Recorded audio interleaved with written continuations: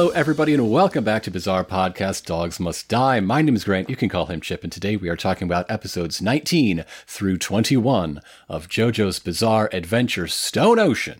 Since we last recorded an episode, I had to go do some stuff, and that kind of delayed the recordings a bit. The holidays happened, we were out of state, blah, blah, blah, which means I've spent a couple weeks just in the back of my mind going, I want to talk about the green. I want to talk about the green.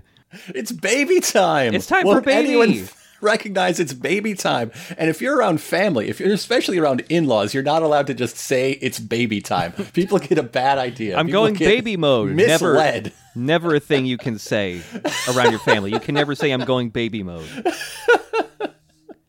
So that brings us to episode 19, Birth of the Green. And we're picking up where we left off last time, where there's some Speedwagon Foundation scientists pushing buttons, looking at monitors, poking knobs, tweaking bits, because Jotaro has been in a deep REM sleep and sitting in a monk-like posture. Yes, like these two scientists who I believe were the same we saw the previous episode, a shorter, older man, and then like maybe a 30-year-old taller man who has elf ears. Doesn't everyone these days? It's so fashionable. Humans in JoJo have just started to evolve in the last 10 years or so to have elf ears. I have to think it's a procedure, Like there were some trendsetters back around the turn of the millennium, and now it's just totally mainstream. Yeah, they're talking about how Jotaro woke up and then immediately went into the pose of an ascetic monk, and now he's just vibing. And one of the scientists says, makes sense. Yes, he does. What about that makes sense? Anyways, Jotaro has no memories. No memories, doesn't know his name. He has relearned 30 English words. Mm-hmm.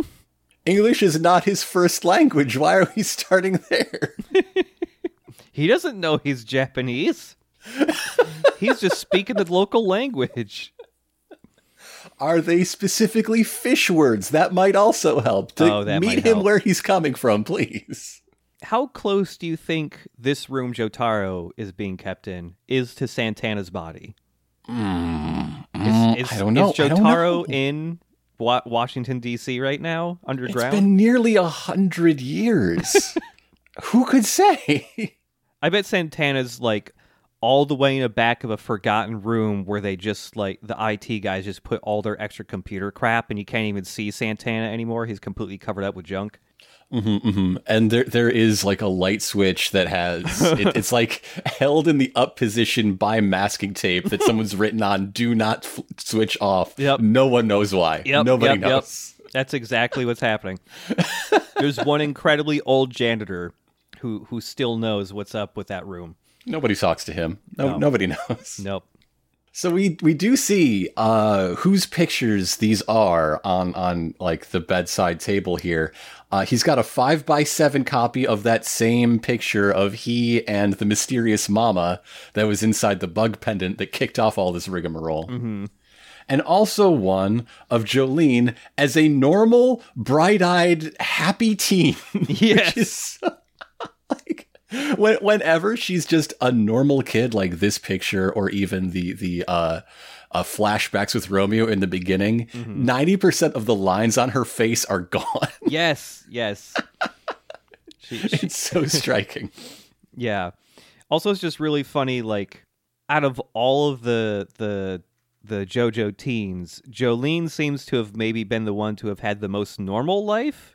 Yeah, this looks like a fucking school picture day photo. Yeah. And it's just really funny to know that girl at any second, if she had to, would be able to flip on fuck shit up mode and, have the fortitude and will to, fight a 250-pound man throwing meteors at her face. But the problem, among many problems, the problem we're discussing is that without any memories, Jotaro Kujo has no motivation to live, so all of his muscles are atrophying. Oh no! Yeah, no shit. You should have seen him when he was 16. Does that mean Jotaro, since he was 16, has been slowly losing the will to live? That's what the dolphins are for. They're bringing him back. Yeah. If I learned one thing in the break since our last recording, in which I watched 50 episodes of Sequest DSV, thank you very much, it's that swimming with a dolphin will heal your soul. Yeah. It happens like 8 times in the first season. Psychic dolphin. Including William Shatner's, mute child. Ooh, okay. Shatner makes some fucking acting choices in that guest spot. My God. Oh, I bet. But in any case, we already know someone who's gone through this exact same thing and came out pretty okay. Mm-hmm. Can we get Weather Report to consult on this medical issue? Yeah. I mean, really, it just seems like they're putting the wrong frame pictures in front of Jotaro. It just needs to be that starfish he found. Yeah. And he like the starfish, he would regenerate. Yes. The starfish is my real daughter. Yes. But yeah, these scientists are continuing to talk about Jotaro's condition. One guy goes like, "Okay, doctor, what's the plan?" And the little guy, the smaller man, goes, "I don't know." So he gets on all fours and crawls up to Jotaro and goes to poke his head. That'll do something. Look, he's a chemotherapy researcher. He's out of his depth. He doesn't know. Yeah, they're all doing jobs not in their description. So Star Platinum pops out reflexively, and Jotaro backhands this doctor. Should be dead. Mm-hmm. Should be instantly dead. Just barely got out of the way in time because the other doctor was already like, "I think poking that man's head is a really fucking bad idea." But in this backhand swing, the glass vial, very old-fashioned IV drip he's got in him, shatters to pieces, and the shards go across Jotaro's forearm, slicing into it with remarkably good handwriting for shards of glass in midair. The word Jolene, spelled with a Y and everything. How did they know? Whoa. And so the doctors piece it together a little too slow that this reads Jolene on his arm. Well, maybe English isn't their first language either. They're all bonding over. That's true. As is the origins of the Speedwagon Foundation. There's still a lot of German staff here. Mm-hmm.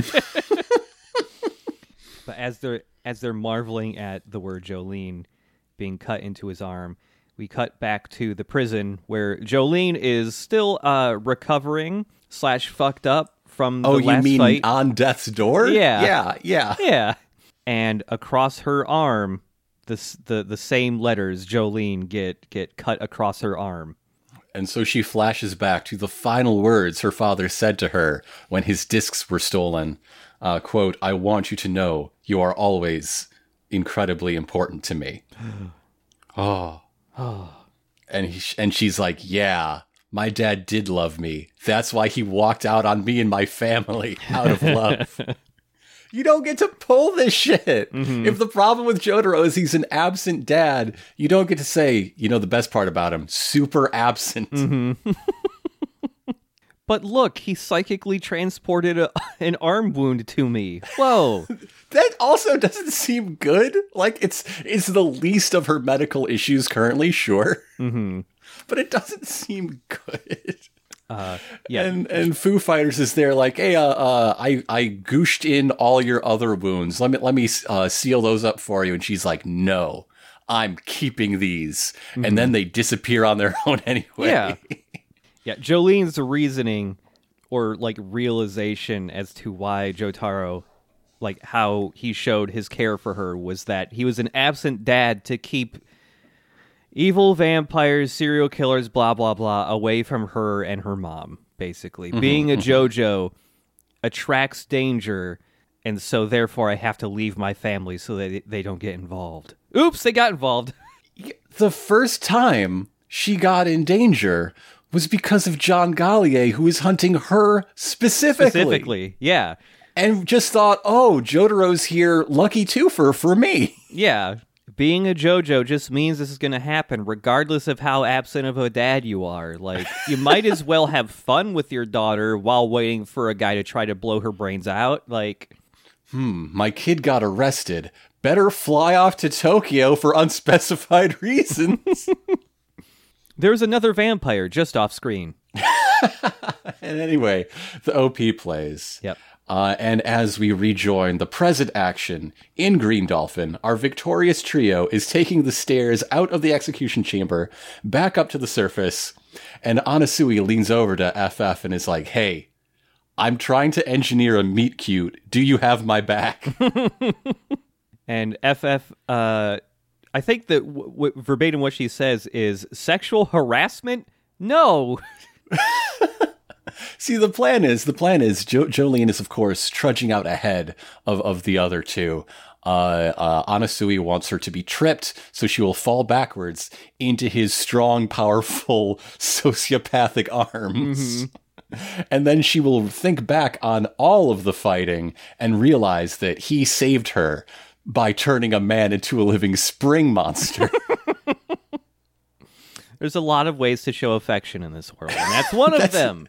I mean, Anasui's love language is one I do not want to speak. Let's just put it there. Yeah, and, FF really doesn't like this, but eventually she is convinced, fine, help a brother out.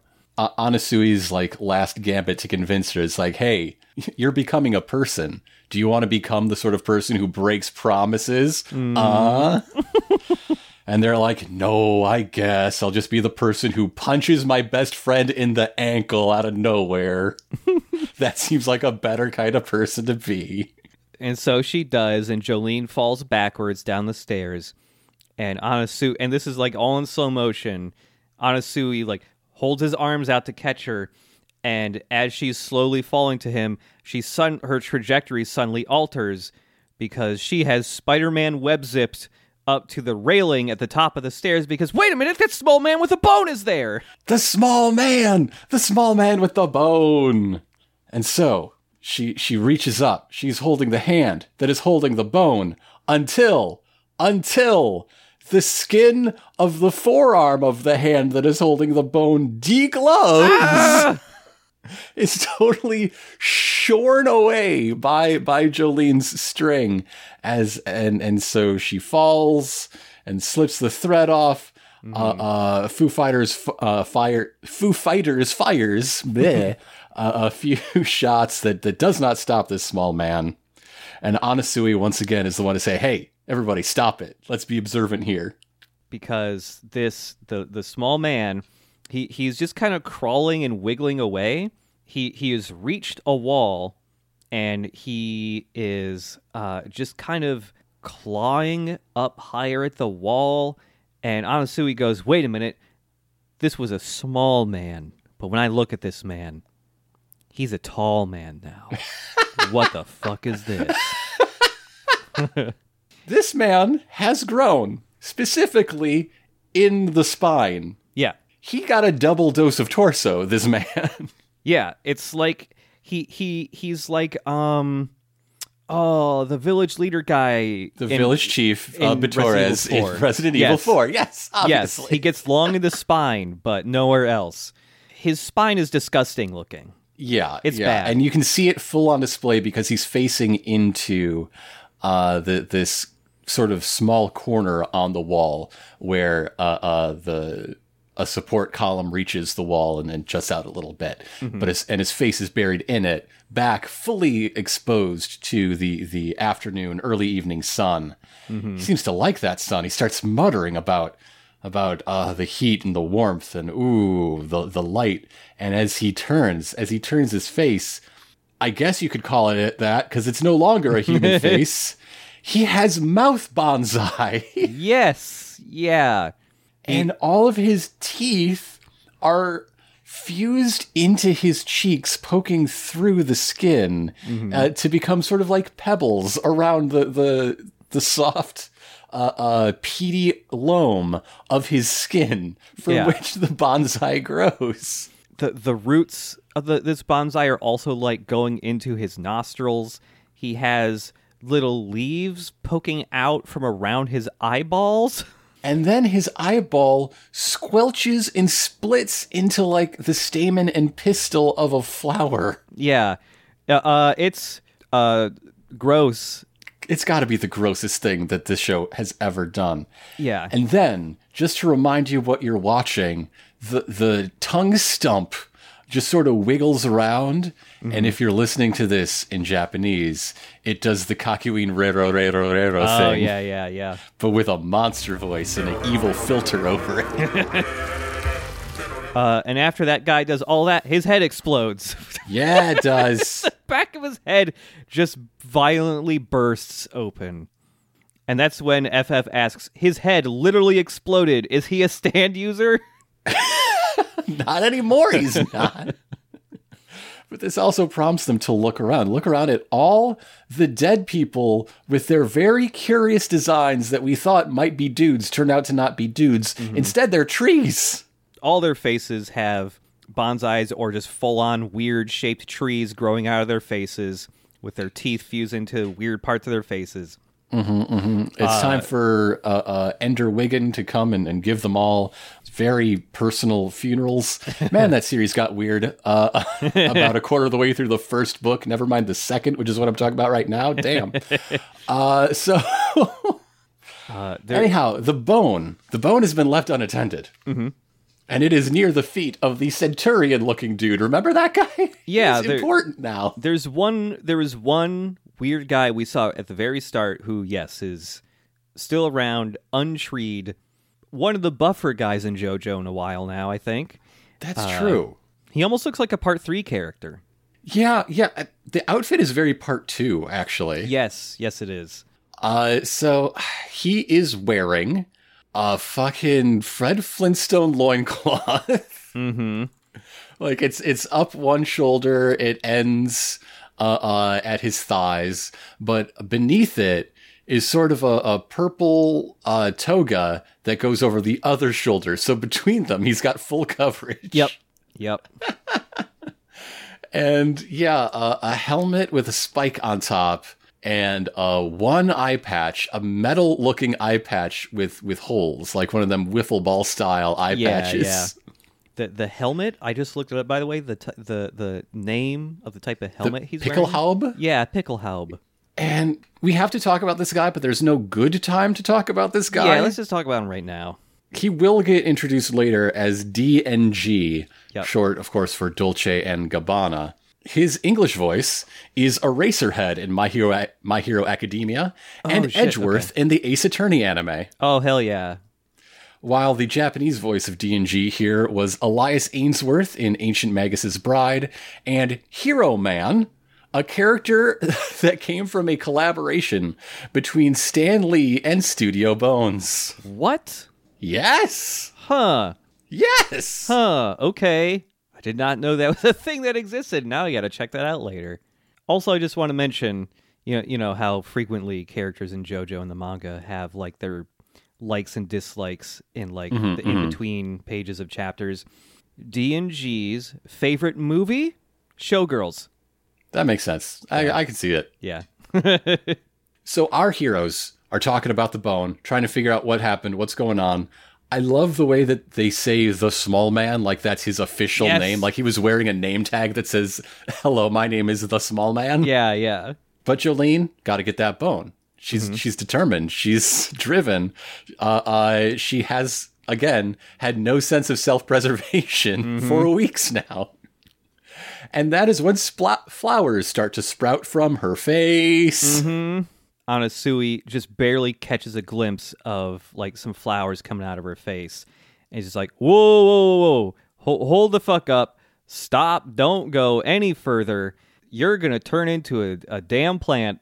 And like, when Jolie turns around, no plants on her face. But he's just like, hold up. I got to smell your breath. And she thinks, wow, this guy is down bad in a weird way. And then Anasu was just like, no, I'm doing this for a very valid reason. But also the other thing. Yeah, it's 2 for 1. So he smells her breath and gets some information, I guess.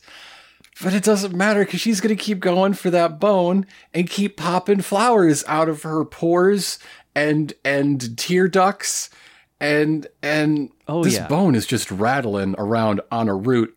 And Jolene reaches out for it, and she's just covered in flower buds. So Diver Down enters her body yet again, and karate chops some of them out from the inside. And this is when Anazui is confident to say that these flowers are Jolene. This is not an invasive thing. Yeah. They're her. I can't Yep. get rid of them. It would be like getting rid of like her organs. Yep. And around this time is when Anasui starts theorizing, okay, I believe this is technically what is happening right now. Not a stand ability, because wouldn't the person with a stand ability just make us trees instead of all these other people? And this is when they think, oh, is the bone doing this? Is the bone just making stuff into trees? Is there tree energy emanating, tree radiation emanating from this bone? We're all worried about infection, so Anazui takes one of her flower buds into his mouth. Yes. And it's very tender. It's very sensual. It is. It really is. This is maybe the horniest thing of all of JoJo's Bizarre Adventure. Yep. He determines this is a normal-ass plant coming out of your cheek, girl. Also, you don't got blood in your blood anymore. You got chlorophyll in you. So once again, he pledges to protect her, his future bride, and yanks her out of the sunlight to arrest the plant growth, because plants like sun, especially weird stand magic-based plants, as we well know. Mm-hmm. And then she turns to him and says, "But Kaz, I'm already a tree," and walks forward. She just can't stop hurting herself. She wants to get shit done. She is a speed runner. She will take damage to save time. So one tree, we've lost sight of the bone entirely, but where it was last seen is near this one tree. And that tree has a Matrix baby pod at its base. Yes. And inside the clear husk, the transparent husk of this baby pod, is a little creature with the Joestar star birthmark on its little creature shoulder. Yep. In the same spot as all the other JoJo's. And Jolene goes, "Oh my god, it's a child. A green child!" It's one of the more popular surnames in America. I'm surely you've met some. And this is when we hit the mid-episode card, where, again, it shows us a stand we haven't been introduced yet, and I don't like it when they do that. But just like its user, there's no really good time to talk about this critter, so we might as well do it now. It's true. Yeah. Because, like, from here on out, let me just say it. Things happen. Is there logic for how things happen? No, actually. This is the most fucking nonsense, does not lead to B ass shit that JoJo's has ever done. Yep. Yeah, I have said that sometimes the situations in JoJo can feel dreamlike. This is maybe the most dreamlike. Because weird shit is just gonna happen, and you just kind of gotta accept that it's gonna be weird. Don't think about it too hard. And nothing exemplifies that more than the stand Yo-Yo Ma. Yo-Yo Ma, named for the only cellist you or I have ever heard of. Yep. Yep. Localized to just Ya-Ya Ma. Yo-Yo Ma looks like Hanna-Barbera's Frankenstein Jr. crossed with an artichoke. Oh my god. It is Frankenstein Jr. So we got a green tubby guy. We got a green tubby guy who's about, like, I don't know, 4 feet high? Yeah. He squats a lot, so that's kind of messing with his height a bit there, too. His skin is all green. He does have, like, a scalloping pattern over his exposed parts up to the middle of his face. Again, that's the artichoke part I was talking about. Mm-hmm. I guess he and FF shop at the same place because he's got his own blue coveralls that are also shoes. Yep, there's holes cut in the knees, so you can see his green knobby knees coming through. He's wearing like pink, almost elbow length gloves. They're like rubber kitchen gloves. Yeah. Yes. His face is flat. He has no nose. He's got like a triangular mouth, and his eyes. Well, one eye. He has like one eye is eye is like a little yellow daisy. Yeah, and the other one's just kind of a red circle that's also appears to be an eye patch. Because this is D&G's stand, basically. Yes. So they both have eye patches. They both have spikes coming out of their head. Well, one of them is a hat. So yeah. This guy is coming right out the head. Yeah. And he's very slobbery, very drooly. He's a tubby little fella. Yep. Like the midsection of these coveralls are swollen to bursting. Yeah, he's got a big tummy. And also, even though these are coveralls, he's got pants and everything. He's got a loincloth. Yes. Like bolted on to his coveralls. Yes.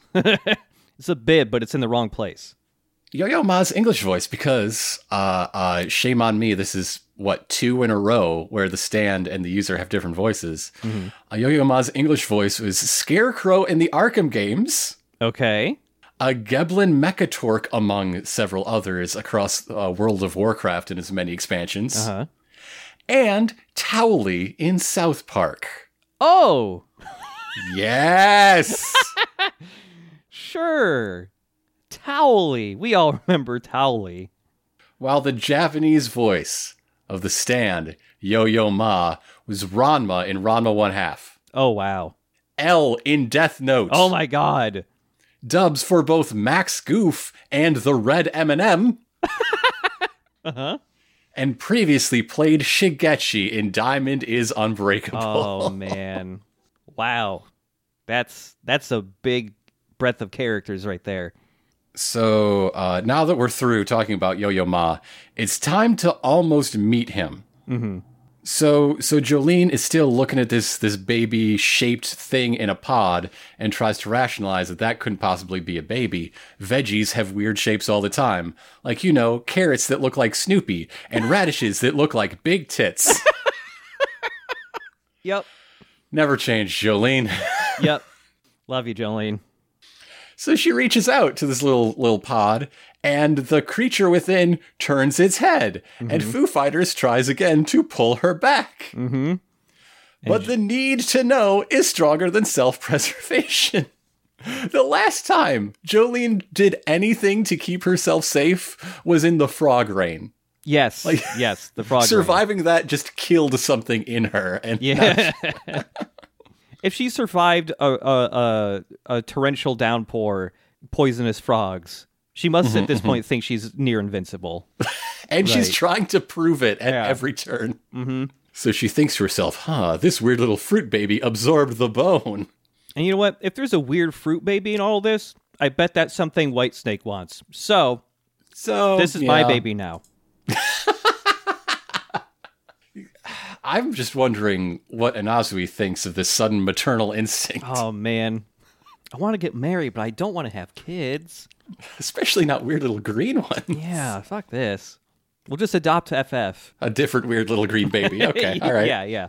This one's nicer. I like this one. So Inazui does step in here to be a voice of reason, like, hey, the sun is getting lower, so it's coming in directly through that big window. This is a bad, unsafe time to be here. Never mind the fact that low sun is actually indirect and weaker, but never mind. Mm-hmm. I'm just doubting everything Inazui has ever said to me. It's not a big deal. So Jolene just surges forward and seizes the baby pod while her joints can still bend before they're entirely wooden. Yep. And so, after she grabs the baby pod, she is yanked into the shade, and they run to the opposite side of this building just to try and find a way out where they won't be exposed to the sun. So he stops everybody again, the most observant man, because there's one more weird guy. There's another weird guy. There's this cowardly, weird little guy. Man, the fashion this prison lets people get away with. Imagine if you saw a very strange bootleg version of Bruno. Because this guy's got really similar hair. Yes. But he also has two long, long, like forelock bangs. Yep. Going down to spikes around his chest. His jumpsuit, you should feel free to describe it for most people, but I'm going to describe it for my people as Karasoon's second outfit in Double Zeta when they go back to space. It's that, but baby blue. Yeah. And for people who don't know, okay, cutouts on the shoulders, cut out on the tummy, cut out on the hips and ass, so the sides are kind of just hanging out there. Yes. Baby blue. And all across the legs are written the word survivor over and over and over again. I wonder what his purpose in this plan was. Yeah. This man also has a really thin mustache. His face looks like a skull. Yeah. He very looks gaunt. like step one of like a forensic archaeologist trying to recreate an ancient person. The clay's not all on there yet. Yeah. This guy is tears streaming down his face. He is shaking. He is terrified. He's begging for help. And so Anasu is just like, okay, bud, what's your name? It's Guccio. It's Guccio. My name is Guccio. Anasui demands to know whether he is an enemy stand and not telling them. And then just sort of gives him a lesson on how many ribs a human has. Yes. And lets him go. It's 24, by the way. He gives him a little tummy rub while doing this, by the way. And yeah, he just tells Guccio, like, okay, on your way now. And Guccio just kind of, like, shell-shocked, just walks towards this, the opposite side of the building. And everyone else is, hey, Anasui, what the fuck was that about? And he goes, I don't care. There's too many dudes. There's too much shit just happening for no reason. I do not care. Here, climb up my stand like a ladder. That's fun. Yep, just climb over the other side of the building.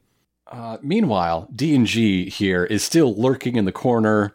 He's like, green baby. I didn't know shit about that. I'm just here to kill Jolene. Yep. And Guccio stumbles across him, and D&G's like, hey, you okay? You weird freak of a man?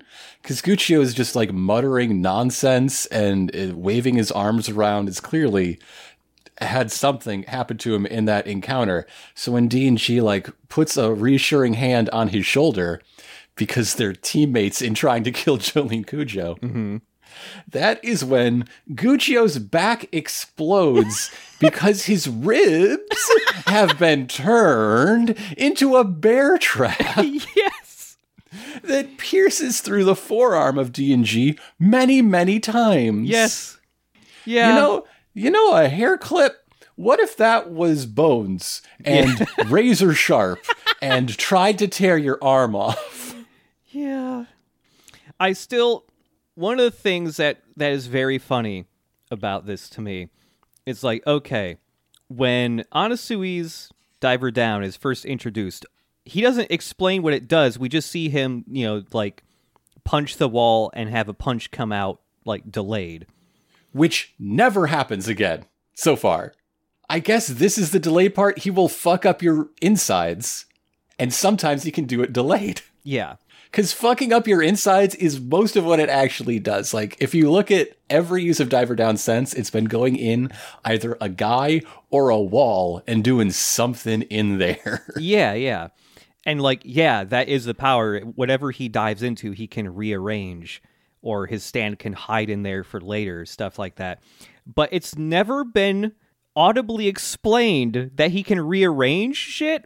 So, okay, based on the events that happened in the previous episode, you can figure out, okay, something Diver Down did made that man's legs turn into bone springs.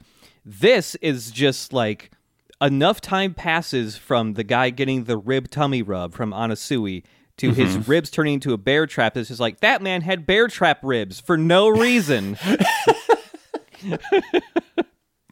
I like to take a step backward. I like to reach out to a widely renowned fashion designer, Anasui. If you or someone responsible, like in your organization, personally asked for this character's name to be changed to Anastasia, I get it, man. I'm with you. I get it. He's not a nice man. He's not a good man. He's weird. He's if Rohan is an experiment in like how unlikable in personality can a character be that people will still give it, Anasui is like how unlikable indeed can a character be? Like what are the most heinous acts I can make a guy do and still have people think that's a hero right there? Yeah. And so yes, after D&G basically gets his left arm from the elbow down completely shredded to bits by the rib bear trap. And starts crying for his mama. Yes. Guccio just continues walking forward, just muttering random things. Utterly fucked up because his ribs exploded from his back. You see his stand Survivor just fall to the ground, and we just get a little title card saying Guccio and Survivor, beyond recovery. So, the group has climbed over that wall. They've made it outside. They are in the shadow of the building so as not to encourage any further plant growth. But Jolene's remaining plant bits just sort of wither and fall away. Apparently, they're out of the range of this implanting. Jeff Vandermeer, you've got a lot to answer for. Ooh. So Jolene is hoping that the discovery of dozens of mutilated inmates and staff will bring Whitesnake out into the open, where she can just kill him. Yep. And take that daddy disc back. What she does not notice is the aforementioned Frankenstein Jr. Artichoke Man eating the plant baby womb pod. Hey, that's my green baby plant baby womb pod. Give that back. And this is when the episode totally goes off the rails. Oh yeah, it might surprise you. We were on rails up to this point. Yep. So it swallows down the baby fruit. She kicks the shit out of this stand. Yeah. Like completely flattens its head in. Just blood spurting everywhere. Foo Fighters empties a bug clip into this thing. A diver down jumps inside it to fuck it up. Everybody is going after this thing. Totally ineffective, except Anasui's blood gets smelly. Yeah. What is that? What does that mean? It's not a part of his ability or anything. It's just like, this guy's gross and therefore I am gross by touching him, I guess. So this stand, this Yo-Yo Ma pops up and is like, anyhow, you must be Jolene. I'm going to lash a chair together for some like campground luxury.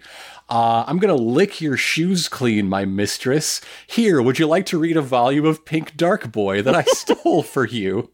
Yeah. Oh, boy, everybody's down bad in a weird way today. Yeah. And then a bee flies by, like, near Jolene, and he snatches it out of the air and goes like, "Ooh, watch out! That's a bee. That's bad. That could sting you. Let me eat that for you."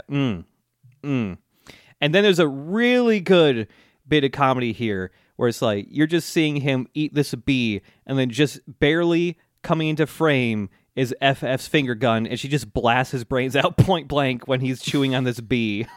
Like again, a mafia execution. It does nothing. It just knocks him to the ground. And then he starts drooling a bunch. Just starts drooling and then gives FF a lesson on harvesting wild strawberries and how to tell them apart from mock strawberries. Yes. Which are also edible. They just aren't as good. Because, again, that's the logic we're working on here. Mm-hmm. Let me just tell you a thing I know. You're going to be curious to know if this has anything to do with anything in the future. No, absolutely nothing. So the only thing I could think of is that it is a hint to the reader or viewer to be mindful of things that look one way but are really another, underlined by the difference between the red and yellow blossoms and the red and yellow eyes of Yo-Yo Ma. Okay, sure. Or it's just absolute nonsense. Who fucking cares? Yeah. So I just realized who Yo-Yo Ma reminds me of. he's like a weirder, more disgusting version of Shigechi. Yeah. I mean, I'm sure that's why they cast the same guy. Yeah. But yes, this is a weird, subservient simp stand that cannot be killed. Perversely horny energy through this episode. Yeah. And a little bit of the next. Yep. Jolene and Anasui are trying to figure out, okay, we got to get away from this building. What's the quickest way to get away? And they're like, well, there are marshlands nearby, and there might be like a boat or a fan boat or something there. So Yo-Yo Ma, the stand that is controlled by an assassin sent to kill them, and they know this, who has eaten and seized the plant baby that they want for themselves, says, hey, let me get you a fan boat. And they say, cool, thank you. We're going to leave Foo Fighters behind here to assassinate the guy that controls you. And Yo-Yo Ma says, chill. Nice. This plot was written with alphabet cereal. It just happened. Yeah. Like, they go, oh, we can't leave him behind because he's got the green baby in him, and we can't figure out how to get it out of him. But don't let him help you. That's bad. He's not here to help. He's not here to help. But there is a really good line here because yes, they get to the marshlands. Anasui is sitting in the chair of the fan boat, which is a very, very funny imagery to me. Yo-Yo Ma knows how to operate fan boats, so he's gives instructions. Yeah, he's giving instructions, and then the fan boat's tied to the dock, and so Anasui says, "Untie the anchor rope, weirdo." Yeah. He's weird. He's a weirdo. Yeah. He doesn't fit in. He doesn't want to fit in. Have you ever seen him without those kitchen gloves on? That's weird. So they sail off into the setting sun.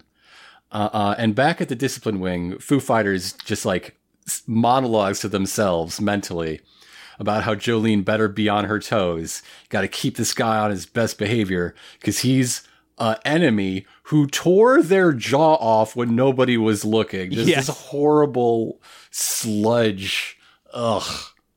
Nightmare face happening on Foo Fighters right now. Her whole lower jaw is just gone. And that is the end of episode 19.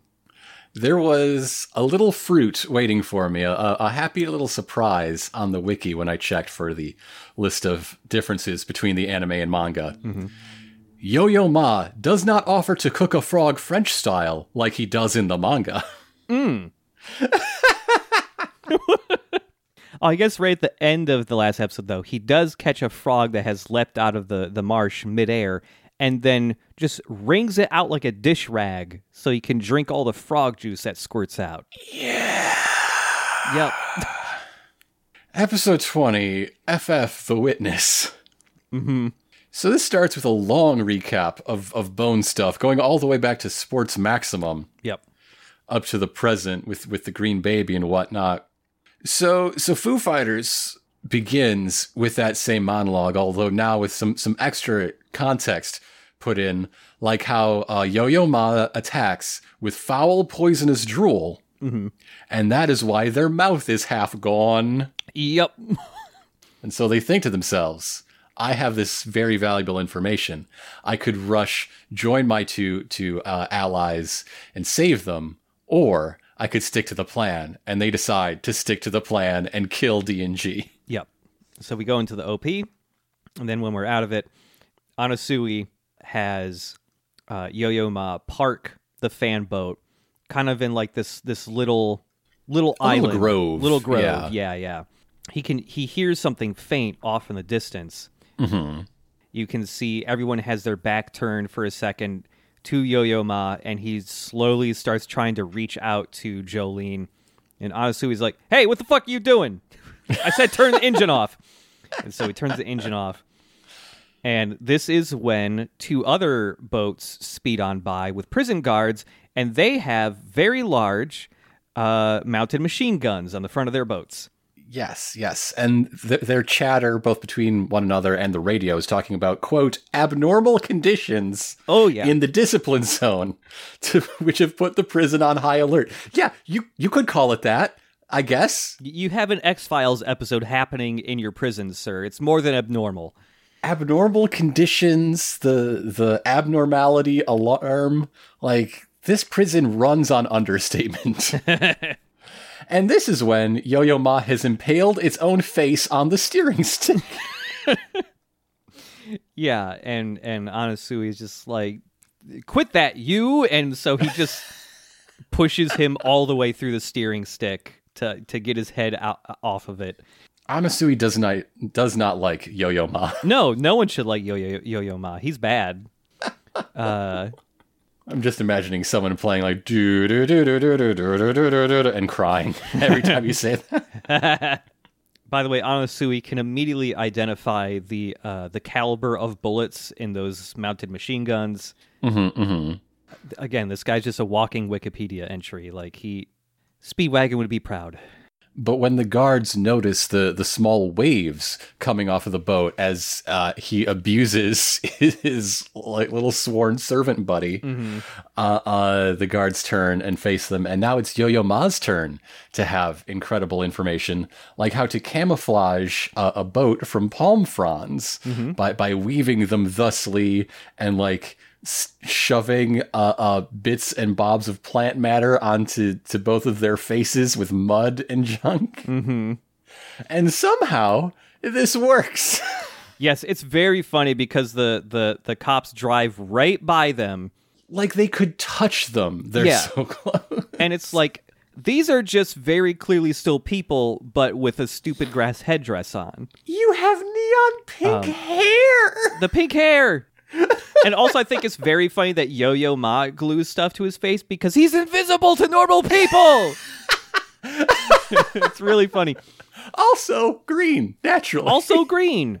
At first, the prison guards are like, "Okay, looks like there was nothing here. We got to return back to base." So yeah, there's a priority alert for all hands to return and check out this these abnormal conditions, because someone finally like looked at it with their eyeballs, I guess. However, they are not saved because the swift retreat of these fan boats, the fans blow off all the camouflage. Oh no, man!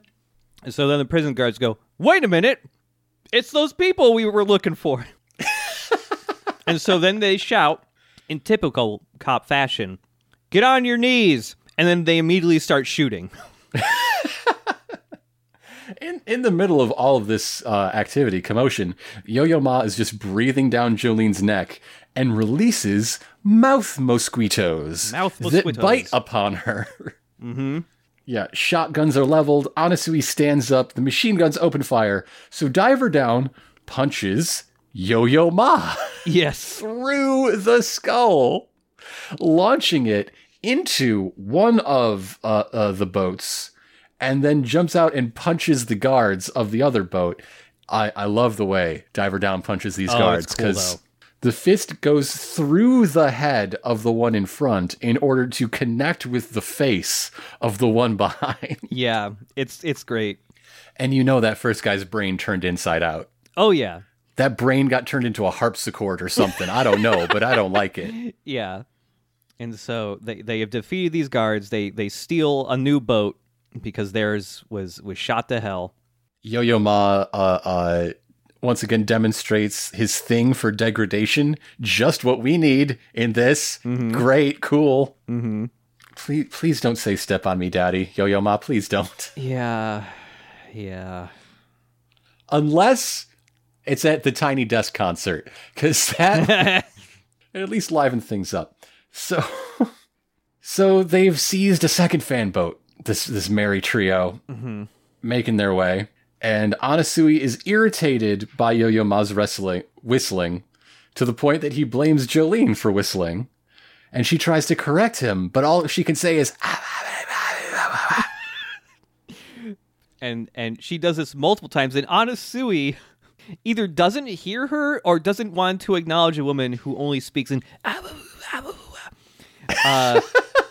And Jolene's like freaking out, like, why the fuck can't I talk? And then we get a close-up of her tongue, in which her tongue has lots of little holes all punctured through it now. She got that Swiss cheese tongue. She got a Swiss cheese tongue. And she makes the incredible deduction, the absolute logical leap that we love a Joestar for. She is now under the impression that this enemy stand is a threat. Whoa. Whoa! He's been secretly attacking us this whole time. So of course now, how do we communicate this voicelessly? Mm-hmm. So her first bet is just panting at Anasui. You can't pant at Anasui. He's going to take that a certain way. And he does. Yeah. He takes it as a romantic confession. And so she points at her tongue instead. And he's like, I see. You would like to kiss. The type where our tongues join in sultry tango. And by the way, when this whole scene is happening, the color palette changes to be a much more brighter, saturated look to look like like it's from a romance we're in goof anime mode now. Yeah, we're in goof mode. And so through all of her panicked, trying to communicate to him, he's just like, guess we're horny, huh? I like that. I'm into this. And so which is when he gets an uppercut right to the jaw. Yep. And Jolene immediately tries to figure out, okay, how exactly does this guy attack us? And so Jolene grabs Anasui again in what looks like to be like like an embrace. Like to grabs him by kiss. the face. Yes. Yeah. And Anasui's just like, oh, yeah. And then Jolene just twists his head really hard to like look at the enemy stand, fucking look at him, and she just keeps cracking and twisting his head in weird ways, like, fucking look at this guy. And he says, I'm confused. Do you want to kiss or not? I think he also goes like, I guess you like kissing in weird ways or something. You're into the weird shit. I don't know what this weird shit is, but I'm gonna learn it. I'm going to rewire all of my parts to do this weird shit. Yep. So, her internal monologue does not answer his question. Her thoughts are all on Yo-Yo Ma. Mm-hmm. So she walks up to Yo-Yo Ma sitting in the driver's seat. They're very trusting of this enemy stand. And turns her back to it, hoping that it will make a move that Anasui will see, and then we'll all be on the same page. And so Yo-Yo Ma opens its little mouth wide and goes as this like noxious filter. And anytime he's doing a sneaky little attack when no one's looking, there's this, it's dark and a very menacing texture. And then Yo-Yo Ma asks if Jolene knows what happens if you lick frog skin. And apparently the answer is, it makes an all-natural beauty cream. He's going to make some for her. He's going to make her a miniskirt out of frogs in order to make her butt perky, he says. Yep. And then Anasui goes, Jolene, tell me if something is wrong. Everything is wrong! Everything's wrong here. You are wrong! So she takes Anasui's face in her hands again, and Yo-Yo Ma opens its mouth again. Trap sprung because this fucking rips. Yeah. Jolene has taken Stone Free's string and woven an invisible net all over her body, and within that net caught the second salvo of mosquitoes within it. Yeah. But even so, her face melts and one of her eyes explodes. God damn. Yup. So her eyeball kind of half explodes, half melts. And basically for the rest of the episode, we're going to see just white goop trailing down her face. Yeah. But just the like, this is the coolest shit, triumphant moment of this thread grid planted all over her skin, and Stone Freeze clutching it somewhere between like a fishing net and cat's cradle. It looks cool as shit. And then like, oh God, oh no. Yup. It's great. It's great. And as she collapses, her string falls in loops to spell out in English cursive letters, be all eyes. Anasui has finally gotten a message. Mm-hmm. Anasui immediately brings out Diver Down and, like, punches a hole clean through Yo-Yo Ma's head. Again, it hurts him a lot, but it doesn't kill him. He's into it, though. He likes having his face punched clean through. And after this punch is connected, holes open up, little holes on Anasui's face, and gross, noxious goop starts pouring out of it. But he's not fazed. He announces, "Prepare yourself for your single greatest regret, that you were ever shat out into this world." They were made for each other, I swear. Like, for as just almost random this part feels, there are some really good bits in it still. That brings us to the Diver, once again, the Diver Drive mid-episode title card. Mm-hmm. I just like his design. I think it's good. It's all right. I'm not big on the hands. Oh, yeah. The sort of mitteny hands. Yeah, I didn't notice that they were kind of like mittens. Yeah, I do wish they were separate fingers. I don't think mitts would be good for diving. Just saying. Back at it, Anasui orders Yo-Yo Ma to the naughty step and tells it to empty its pockets as more and more holes open upon his arms and chest. Yes.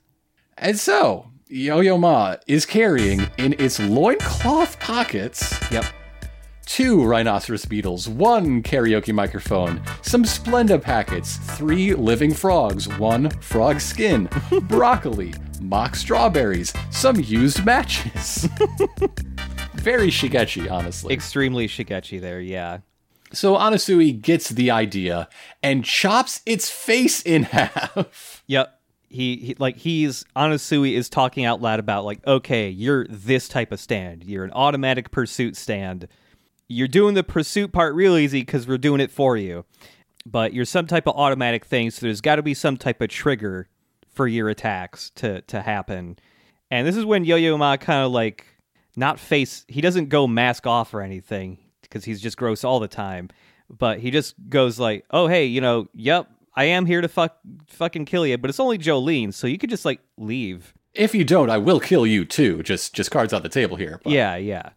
And yeah, that's when he kicks his head, like, into the fan blade to chop it in half. And that's when more holes open up on both of their bodies, and Jolene starts to suspect acid spittle being disguised in the foam and spray kicked up by a fan boat.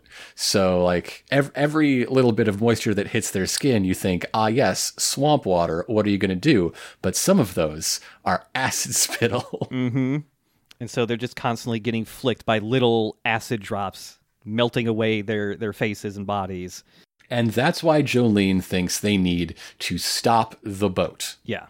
And Anasui says, hey, little troll baby, go faster. Yeah. Because, like, Yo-Yo Ma is still a weird guy who will, like, obey commands. And so Yo-Yo Ma goes, okay, here I go.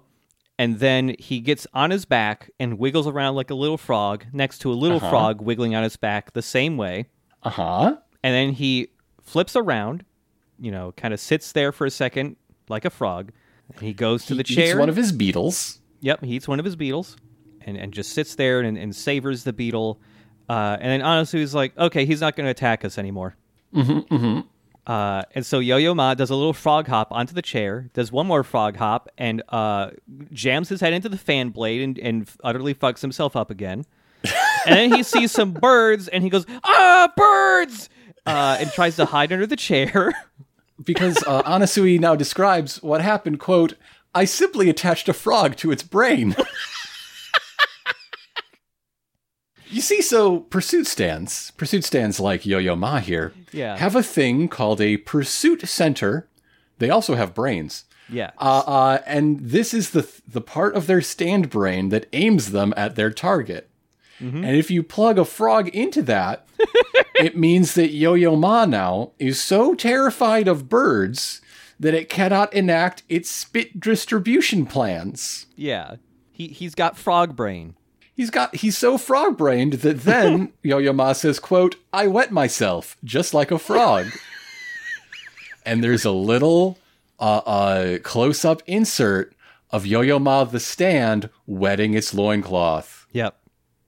What is happening? Yeah. What is this? What is this show anymore? Then he Thankfully, this is when we cut away. Yes, we cut away to Yo-Yo Ma seeing a girl frog and go, Oh, God, yes. Ooh, I love that girl frog. Wait a minute, a bug. I gotta eat that bug. So yes, the enemy stand has been defeated by having a frog for a brain. Ta-da! So back in the disciplinary wing, there is yet another guard with the voice of the narrator doing a slightly different voice. Yes.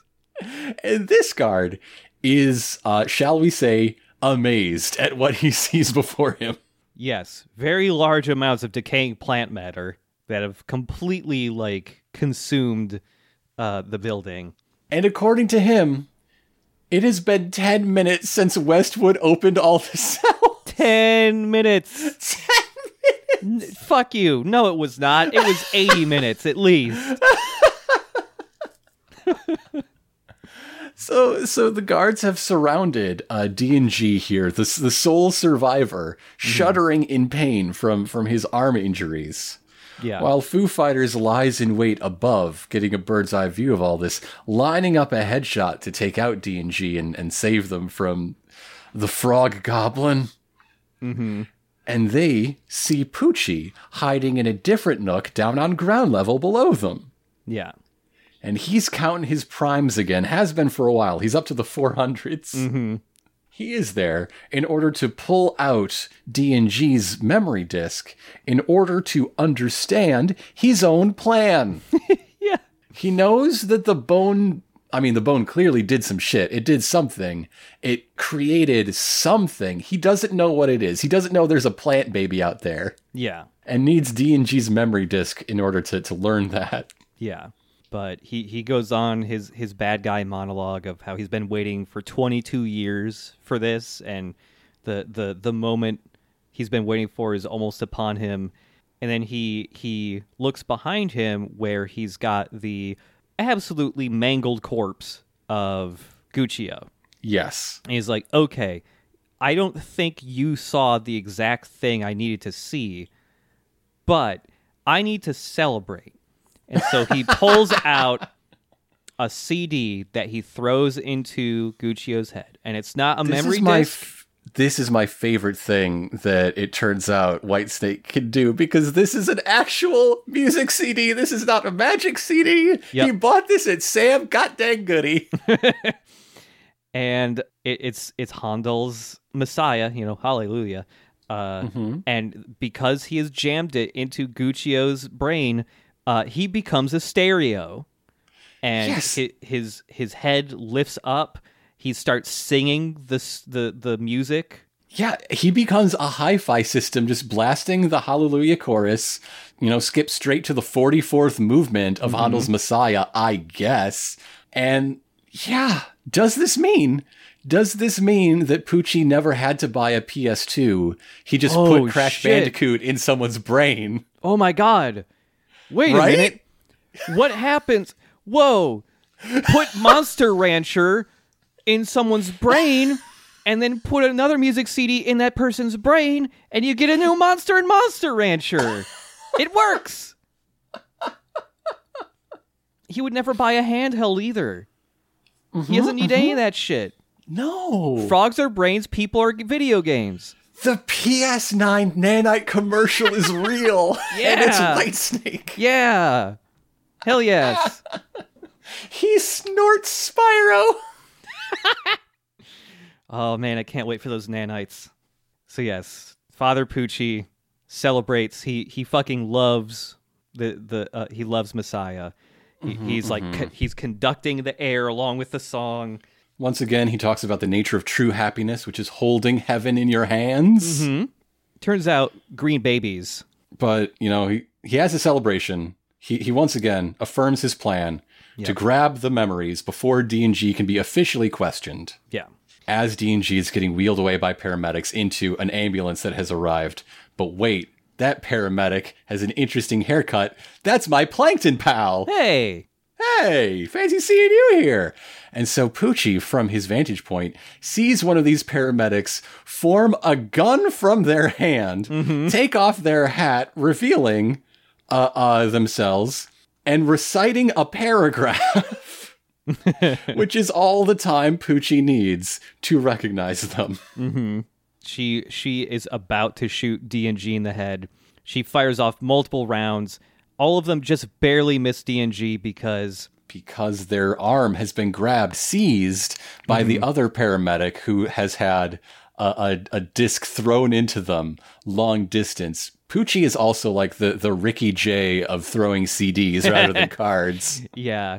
He's an ace at that shit. So Poochie steps forward, revealing himself, finishing off the primes of the 400s. He did not forget his place. And sort of taunts Foo Fighters by asking them, all right, what's the plan? Are you going to attack me here and now? Or are you going to finish off my minion here in order to save your friends? And that's it. That's the end of the episode. You know what would be really cool? If FF, because she can make that finger gun in one hand, she should do a finger gun in the other hand, a dual wield. Shoot two different directions. Shoot both these guys in the face at the same time. Hands akimbo. Yeah. Yes. Hands akimbo. Yes. Hands Akimbo is the name of my new series coming to Shonen Jump Weekly. That leads us into episode 21, Awaken. Awaken! So yeah, we recap the final moments there of Poochie revealing himself and Foo Fighters recognizing him and recognizing that this means he is Whitesnake's user. Yep. Right into the OP. And so the narrator describes Foo Fighters' psychology over clips of their debut fight. And that their greatest fear is not losing their life, but losing their intelligence, being reduced to a thoughtless thing, either in actuality or even in people's perception. Truly a fate worse than death. And so now Foo Fighters is narrating the episode and reminiscing over all the good times, including times we never saw before, like the whole gang laughing at their toes. Apparently their toes are hilarious for some reason. Yeah. I wish this scene was animated. I want to know what that was about. This toe scene, as presented, seems impossible. Yeah. Because Anasui is here in this flashback. And they were not formally introduced into until earlier today. Yes. Roughly 11 minutes ago. Foo Fighters' memory isn't the best. Anasui and Weather Report are the two characters here who are there, but they're the furthest in the background, and their heads are cut off by the frame, which just makes me think they weren't there. It was just Hermes, Emporio, and Jolene laughing at her feet. You got weird toes, lady. So then we learn, or we are told that living is making memories. That is what makes, that's what makes you a real boy. I want to kind of think about this in parallel with Del Toro's Pinocchio. Oh, yeah. Whereas being a real boy means being treated as one and making mistakes and learning from them like a real boy. Yeah. And how important it is to that vision that there is no big a transformation wherein Pinocchio becomes flesh. I feel like Foo Fighters' story is very much in that. They are a real person, even if they are bug. Yeah. She goes on to talk about how, whenever she doesn't know what to do or she doesn't know how to go forward, she always thinks of Jolene for motivation because of how fucking insane she is. Yes. And she believes the reason why Jolene has such a drive is also because of her memories, of her dad and of having, a normal life in the past and having happy memories. And that's what keeps her going forward. Just Foo Fighters deciding, this is what I have to do. This is my life. These memories and everything is driving me towards what I believe is the correct action to do. Two things here. One, when they mention Jolene, the image they have of Jolene is sick as shit. Oh, hell yeah. It's awesome. It's this shot of that I don't think has been. I would remember this, right? Yeah, I think this is just new. This is original to this memory. Yeah. Of Jolene just like leaping down, arms and back flexed, in profile. And of course, I don't even need to say it, blood squirting everywhere. Yeah, just blood, just droplets of blood just thrown into the air, blood streaking down the side of her face. And streaming through a background of golden light. Yeah, it looks dope. It whips ass. But also, Foo Fighters like sums up this whole thing again, thinking about their intellect. Quote, "The knowledge that I am FF, that is what intellect is. Mm-hmm. I think, therefore I sippy cup." Man, do you think FF would go, like, if she saw, like, a crazy straw, like a silly straw, to drink the water through? That's why it's called a crazy straw. Yeah, I bet she would like that. It drives creatures mad. And so, with that monologue, Poochie is asking, you know, what are you going to do? Are you going to shoot me? Are you going to shoot D&G? You can only do one of them. And so, FF turns around and just starts firing point blank at D&G. But there was a hesitation, which lets Whitesnake divert the shots around the ambulance interior and then karate chop into Foo Fighters' skull, pulling out a disc. Mm-hmm. And once again, they think, when I need to kick up my courage, I think about Jolene. Same. It's not a bad idea. Mm-hmm. But what does the courage of Jolene mean? It means putting a gun to your head and blowing your own brains out. Yes.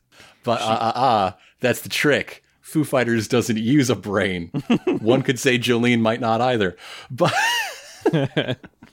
this is a plan to open out a sludge spout out of the skull, and pour themselves into D&G lying prone below. Yes. All of the Foo Fighters sludge just like crawls up into D&G's mouth, which then causes his face and head to start like bubbling and wiggling. And then his jaw gets ripped off by the sludge, and then his whole head just twists and fucking launches off of his body. Yup. Oh, it's pretty gross. And then the FF sludge crawls up the wall, carrying its disc, its memory disc, up into the little window into the Yeah. cab of the ambulance. Yeah. And Poochie just stands there like, what the fuck? Like he's genuinely shocked at what just happened. He doesn't know what to do. It's great. So back on the fan boat with D&G dead, Yo-Yo Ma just dissolves into dust, Yep. revealing the baby pod from its gullet. Yeah. Except that the baby pod is open and empty, and there's little bits of husk. And some little green hands come out from one of the husks until the boat hits a bump and the whole thing falls down into the marsh waters. Oops. Threw the baby out. They threw the baby out into the marsh water. So back in the ambulance, Foo Fighters is in the cab forming a fourth body. Yeah. This is sort of a fusion of their original look, or I guess their second look, the one that fought Jolene in the garage, Yeah. with the face of Atro. Yep. It looks cool. It looks pretty cool. This is the most cosplayable Foo Fighters. I guess hell second. Second to like standard, just all Atro Foo Fighters. Yeah. And so Foo Fighters goes to start up the ambulance so that they can just get the fuck away and also deliver the info of Father Poochie being Whitesnake's user to everyone else. As she is... I mean, it's a big like midway Diamond is Unbreakable Koichi moment. Oh, yeah. Become a new person, deliver the most valuable information to the hero. Like, there you go. And she's turning the key through the little gaps between like the different paneling of the dashboard. Whitesnake's hand just appears, and then the whole front of the ambulance just gets torn apart by Whitesnake. Yes. And then again, he just plunges his hand into Foo Fighters' brain to try and pull her discs out. And then it like tears their limbs off, like their arm and their legs get thrown away. Yeah. But the arm sailing through the air still has a finger gun that still fires into it anyway. Yes. So Poochie's got some questions. Yeah. While the one-armed torso of Foo Fighters just sits in the middle of the floor here next to a wrecked ambulance. Questions like, what did that bone turn into, really? Did you get a good look at it? Was it beautiful? Did it have the sort of sensuality you wouldn't expect from a man? I hope it just doesn't look like Shrek. I don't want a little green goblin baby. That would be bad. Not what I would expect to come from a butt bone of Dio. And Don't know it's the butt. We don't. I've decided it's the butt. But Foo Fighters knows that they're in good hands.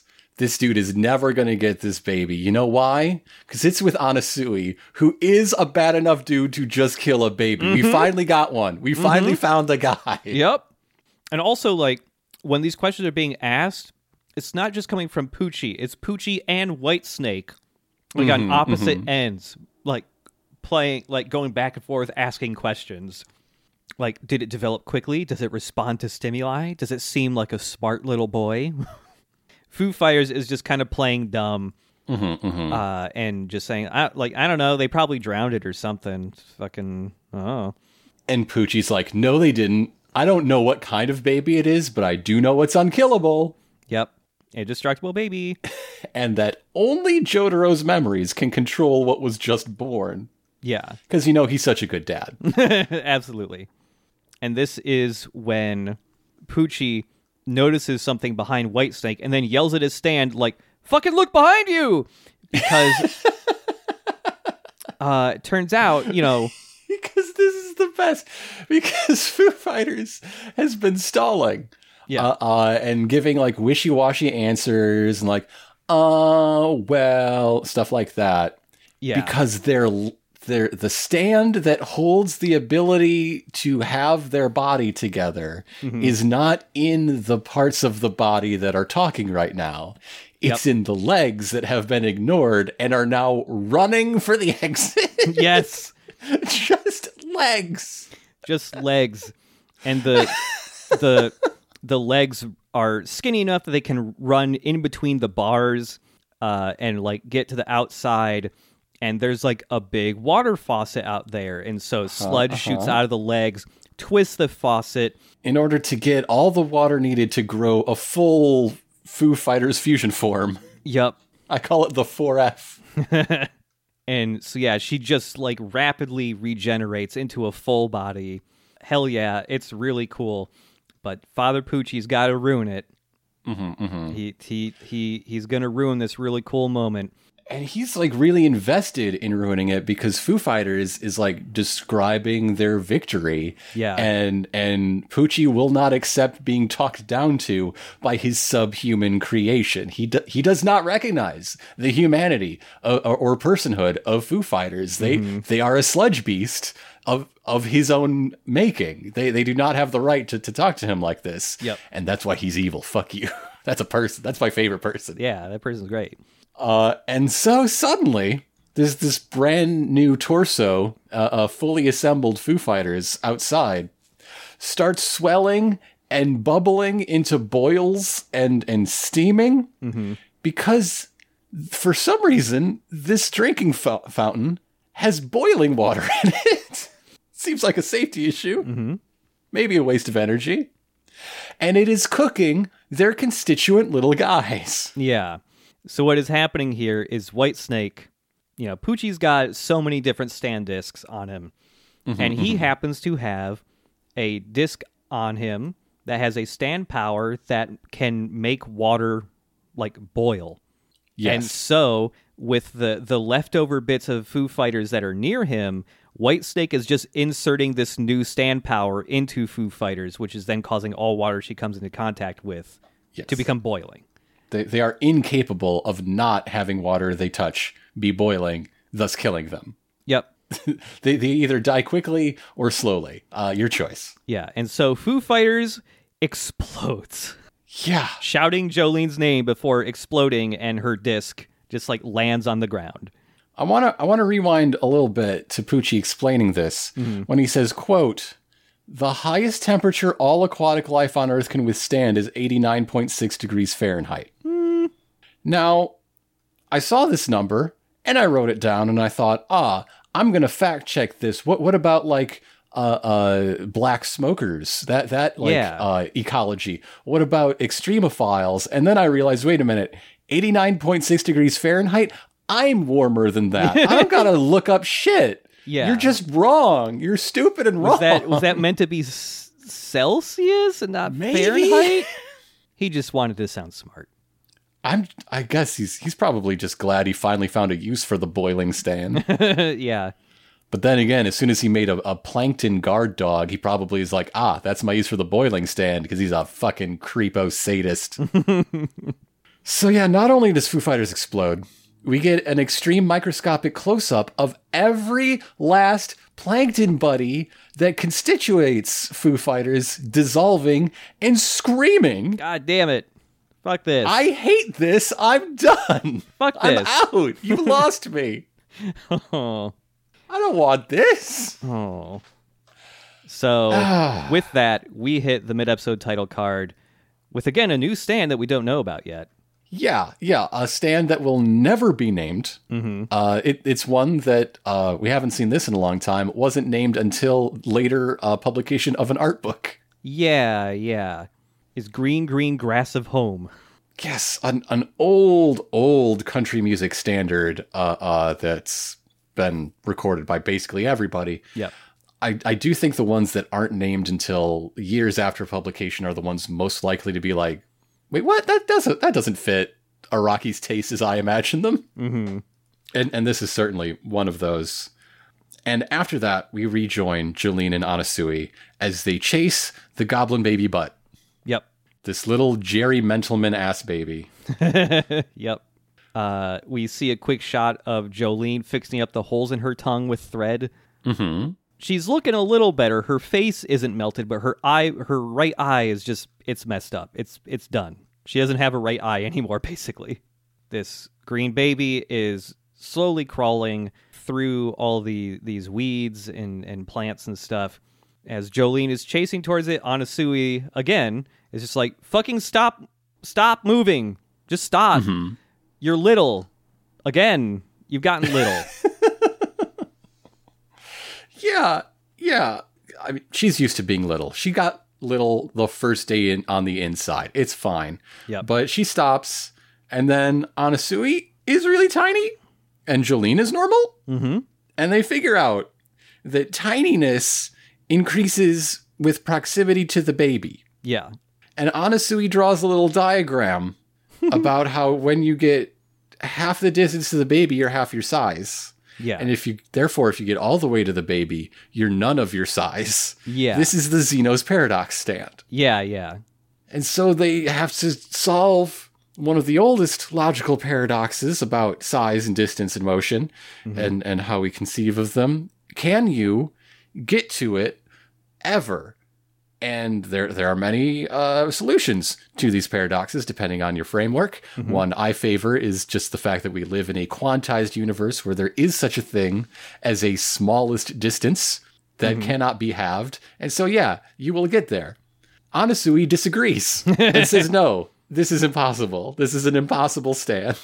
Yep, it's just, you will become infinitely tiny and you will never reach the baby butt. I mean, I guess somebody doesn't know about Archimedes demonstrating that this is solvable using geometry in the area of a square, but fine, That's whatever. That's one wiki hole he didn't go down yet. Yeah. Give him a few months, he'll get there.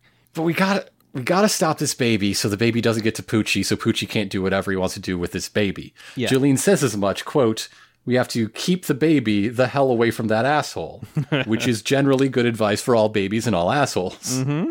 Which is what gives Anasui a moment to have an inner monologue about how he's so attracted to single-minded focus. Yes, that's why he thinks Jolene is super hot.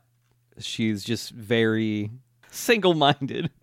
He actually phrases it as concentration, I believe. But yeah. Perhaps determinazione. Oh man, if he met Bruno. If anyone met Bruno. I mean, come on. Who wouldn't?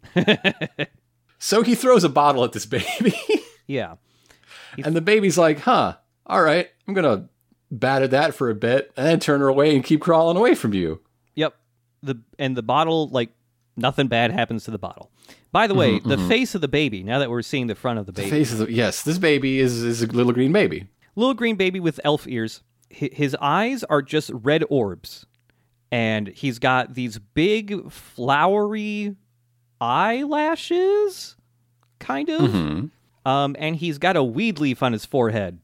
Well, it's not a weed And he has leaf. more leaves coming out the side of his face. Yep. Eyes sort of, I don't know what you call them. Like, you know how plants have veins? Yeah, Whatever yeah. plant veins are called, those are running over his skull and his arms. But he's mostly a very human-looking baby, aside from the exceptions we're noting here. Yeah. But this is the Green Man, right? But a baby version. Oh, yeah. The classic, like, pagan green man made of leaves. There's also the bloodsucker head subtype of the Green Man. Ooh. The foliate head Green Man is the most common, but the bloodsucker head Green Man is defined by sprouting vegetation from all facial orifices, e.g. tear ducts, nostrils, mouth, and ears. Oh, shit. You know, like 2 episodes ago. Oh. Yeah. That's cool. I didn't realize. Also, metal-ass name. Like, where is the band name Bloodsucker Head? Yeah, that's cool. And then we could have a stand called Bloodsucker Head. Come on. Yes. Come on. Its ability is implied in its name. So Jolene is trying to get close to this baby, getting shrunker all the time, and has an idea. If I can't approach this baby, perhaps I can throw something at this baby, like, say, a glass bottle. You know, that worked. But in my case, string. I will try to string the baby. But even the string cannot cross infinity and falls short. Yeah.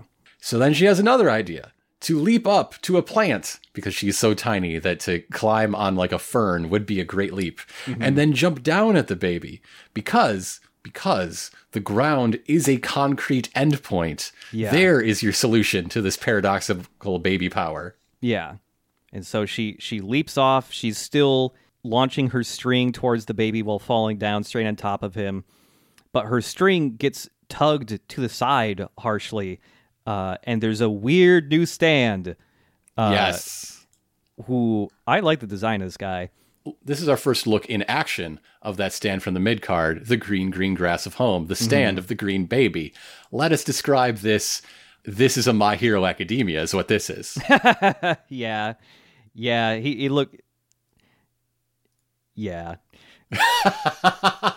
Okay, so this is just kind of a muscular humanoid stand in kind of just like a full blue bodysuit with like orange crisscross stitching across its arms.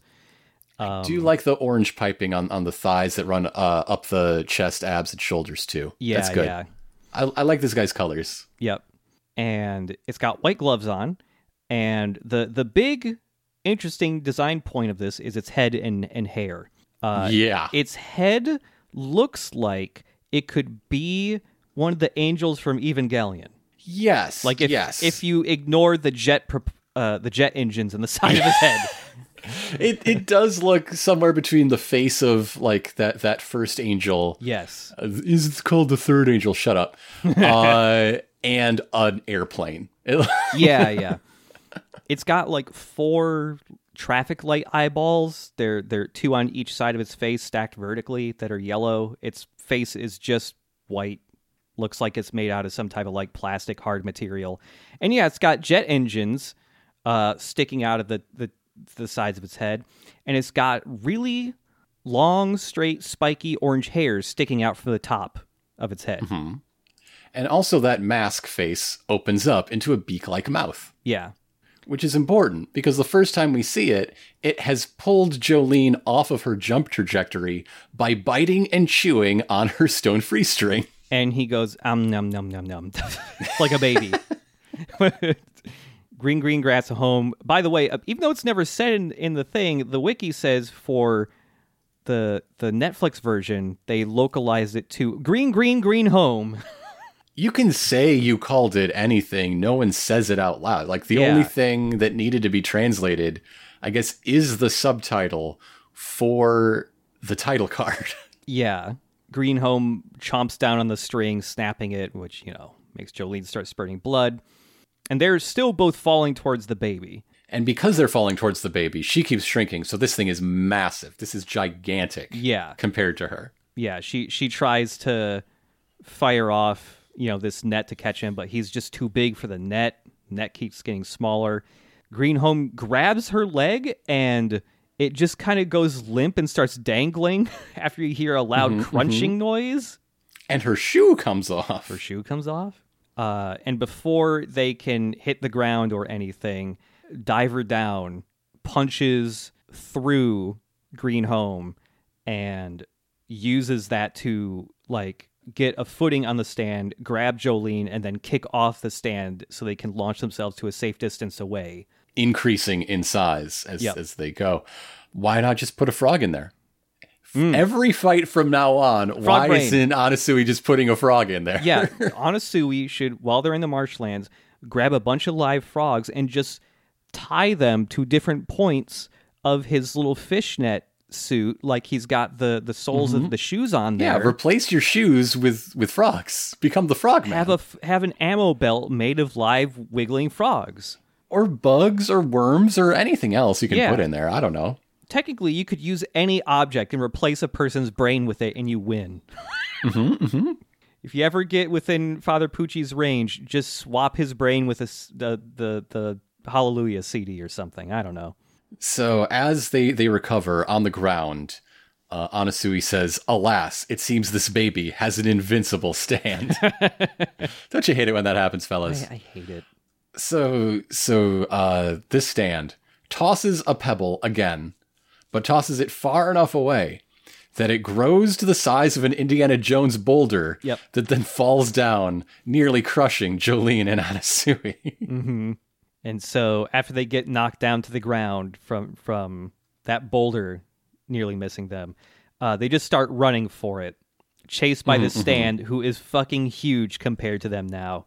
But this reveals Anasui's trick. Because he noticed that things the baby touches are immune to this power. They retain their natural size at all times. Like the glass bottle he tossed that he led the merry chase within. Oh! And because the stand is trapped in an actual bottle, the baby is trapped mime style in an invisible bottle. Yes. So Jolene goes, "Great! How the fuck do we get out of the bottle?" But there's an answer for that, because guess who else is in the bottle? And by in, I mean inside the walls and structure of the bottle. It's Diver Down, who is altering the bottle in order to bring the neck to them, that they fall out like a playground slide. Yeah. And then just sort of pinch it closed to trap the green grass of home within. That's pretty cool. Because I like that. Once they are out of its range, it is a stand that is naturally about the size of a frog. Maybe that's why you can't put a frog in its brain. And they're like, "Oh, phew, we're out of the bottle. Hell yeah, we solved this puzzle." And then the baby kicks the bottle. Yes. And the stand starts rolling the bottle around like a hamster ball and is trying to squish him, and it nearly crushes Anasui's go-go booted legs. No. So Jolene starts smashing the bottle to pieces against his wishes. Like, no, you got to keep the stand trapped. We got to get that baby. And she's like, "I want you to have legs, though." So she smashes that bottle to pieces. And then the baby reaches out and touches her, because the baby's like, "Cool, I like playing with dolls. I'm a baby." If the baby can touch her, why isn't she microscopic? Like, whatever. And so this, of course, returns her to her standard size. And after the blink of an eye, Anasui as well. And so she's holding this baby. She's holding this baby the way you do. up on her shoulder, and it reaches around her shoulder and starts pawing at the back of her shoulder like, hey, a star. I got one of those too. How does this baby know? Babies can't see their own shoulder. I don't know. But he thinks it's really interesting. And everything's fine. Everything's good. Mm-hmm. Except Anasui doesn't think everything's good. I think Anasui's really jealous of the baby. Yeah. Like bringing a baby into the home with a spoiled dog or a toddler. Like, got some issues to work out here. Yeah, and Jolene says, hey, I think this little goblin baby, like she literally calls it a goblin. Like, I think this goblin likes me. What do I do about this? And Anasui thinks to himself, the baby's bonding. This isn't good. Jolene may not know it now, but eventually that baby will be her enemy. Quote, all I feel from this baby's power is menace and infinite darkness. I think that just means it needs a nap. I don't know. Yeah. And to be continued. To be continued. That's the end of the episode and the end of everything we're talking about this week. So what'd you think? What'd you think about these episodes that you were waiting to talk about while you smelled your Christmas dinner turning to dust? Locked away in an oven that would not give it up. What a shame. I think that this stretch, it's mainly the Yo-Yo Ma part that is just like, what the fuck is happening? What is this? Green Baby is less weird, but I'm still just amused by the phrase Green Baby. I just wanted to get to that part so we could go, hey, Dio's bone turns into a green baby? I mean, technically, that's a Jonathan Joestar bone. It could be a jaw shard. It could be from Dio's head, yeah. But yeah, it's the Yo-Yo Ma stuff. It's one of those things where it feels like if you just made a couple of tweaks, it would not have been so, like, what the fuck is happening at all times. They almost have a good excuse of, hey, this stand ate a thing that we really need, and it's also unkillable and we can't get it out, so what the fuck do we do with it? But there's just that long portion of just like, why are they not suspicious enough of the stand? He's bad. He ate the thing you need. He ate the baby.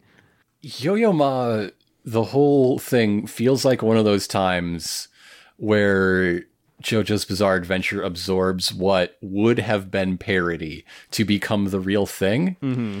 And I think it's one of the least successful ones of that. Yeah.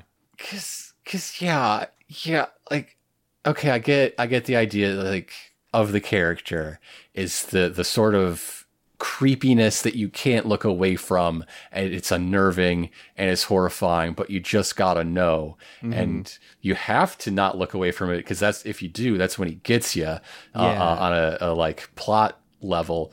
But I don't like him. And what I really don't like is I put a frog in its brain. You know how stands have brains? I didn't like when they had lungs. Now they have brains? Yeah. I am fine with the idea of specific stands having brains if it's a part of their design or the way they work or something. Or it's like, what if a stand was just a weird, creepy floating brain? I don't know. But just the idea that all stands have brains, don't like that.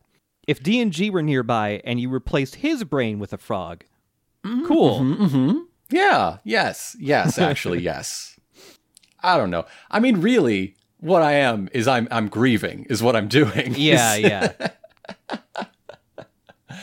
Because what a way to go out. Mm-hmm. Comparing it to Koichi and Sheer Heart Attack, like I did earlier, Koichi got the information out, you know? Yeah. Like, as I recall, I'm glad he survived, but I would have been fine with him dying in that moment because he got the information out. Yep. This sucks. This is Foo Fighters finally, like, getting a chance to just, like, grab the mic and say, here's what I'm about. Here's what's important to me. And I'm going to face down and do the raddest ass shit against a guy who does not believe this about me. So it's going to feel good to take him apart. Oh, wait, I died. And it was all to no, like, practical use. Right. That feels bad. Let me think here. Yeah, it feels bad. There were multiple instances in these 3 episodes of like somebody doing the extremely, like, just the coolest shit and then immediately getting owned after they do the cool shit. I think it works for when it happens to Jolene, at least, And, like, when she does the net. But yeah, with Foo Fighters, There's so much interesting in that fight about Foo Fighters deciding, because we know when Foo Fighters forms themselves, they can look how they want. So deciding to look like this fusion of what they were and what they are, it's like being a person is who I am inside, not the skin of this fucked up kidnap woman. That's not what makes me a person. I like the face, I'll keep that, but I can have victories for myself and my purposes by being a weird sludge puddle. That doesn't make me less of a person. That doesn't erase my intellect. I can go into a dude and tear his head off because it's fucking cool and still be Foo Fighters. Yeah. And then we don't get to do anything with that because they're dead. Now they're dead. yeah. All that stuff with the Foo Fighters also just immediately feels like, oh shit, they just learned a new way they can use their powers too. I wanted to see Foo Fighters just start body jumping. Yes. Like, imagine Foo Fighters being able to escape because they kept jumping from body to body, so you don't know who she is in currently or something. Yes. Foo Fighters becomes the Thing, but nice. Yes. What if the Thing was nice? Like, even if it's, you know, she only needs a single plankton left to technically still be alive and be able to regenerate. So even if it was just a single one, like moving from droplet to droplet or something. Just falling into like a drinking fountain and waiting for somebody to take a sip so she can hitch a ride or something. Like, yeah. Not gonna happen. Not gonna happen. Not gonna happen. Hermes better get out of the hospital wing soon because we need help. Yeah. Same with Weather Report. Weather Report, wake up. Please. Weather Report, can you make it rain? We need water really bad. Really bad. Somebody just... They'd be an unstoppable pair. Oh my God. Oh, dude, yeah, man. He could just make it rain. He could just put like a cloud suit around FF full of moisture or something, and she'd be like invincible. She'd just immediately regenerate every time he karate chopped her head off. I wonder how many Foo Fighters like bodies she could have running around at once.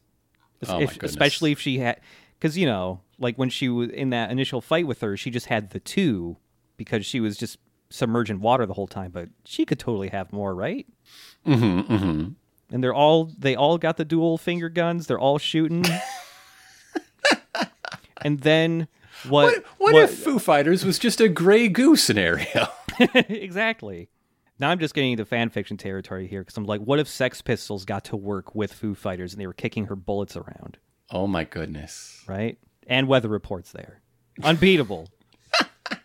And Foo Fighters is even better than Mista because she can do the whole I'm shooting myself to win thing and she won't actually die from the bullets like Mista will. It is fun that once there's stands, you know, sometimes the stands is a gun. It keeps happening in different ways. Sometimes stand is a gun. Sometimes stand is little bullets that live in your gun. Sometimes stand decides what I'm going to do is become gun. Yeah. I could become anything. I will become a gun. I could be a gun. Welcome to America. I will become gun. Yep. I mean, hey, there's precedent for a weird alien thing misidentifying the dominant species on Earth. That's where we got Ford Prefect. So next week, we will return with the final chunk of the second drop, the September 2022 drop, episodes 22 through 24. Time for Heaven, New Moon, New Priest. That's just one title. Jailhouse Lock and Jailbreak. Ooh. I'm very excited for the rest of this, honestly. There isn't a single bit where I'm like, Yeah, I'm very much looking forward to these next three. I think this is, speaking of our recording gap, I think this is the first time we're recording one of these since all of the 6 Feet Under Mouse Guard episodes, including the 2-part epilogue, have gone live. So once again, I'm going to point people at that. Go to 6feetsunder.com. That's SIXFEATSUNDER.com. And you're going to find a page for every season, all 8 seasons, as in, you know, spring, summer, fall, because that's just the way that game rolls. of the Mouse Guard campaign. Feel free to start from the first year. Feel free to start from the second year, because that's also a good jumping on point because of some changes in the lineup, let's say. You can start from the end. It's fine. I won't mind. You might want to, I don't know, pop in and ask who's so-and-so, but you'll get it all the same. It's fine. You can even start from the epilogue, because that really is more like a one-shot bonus game.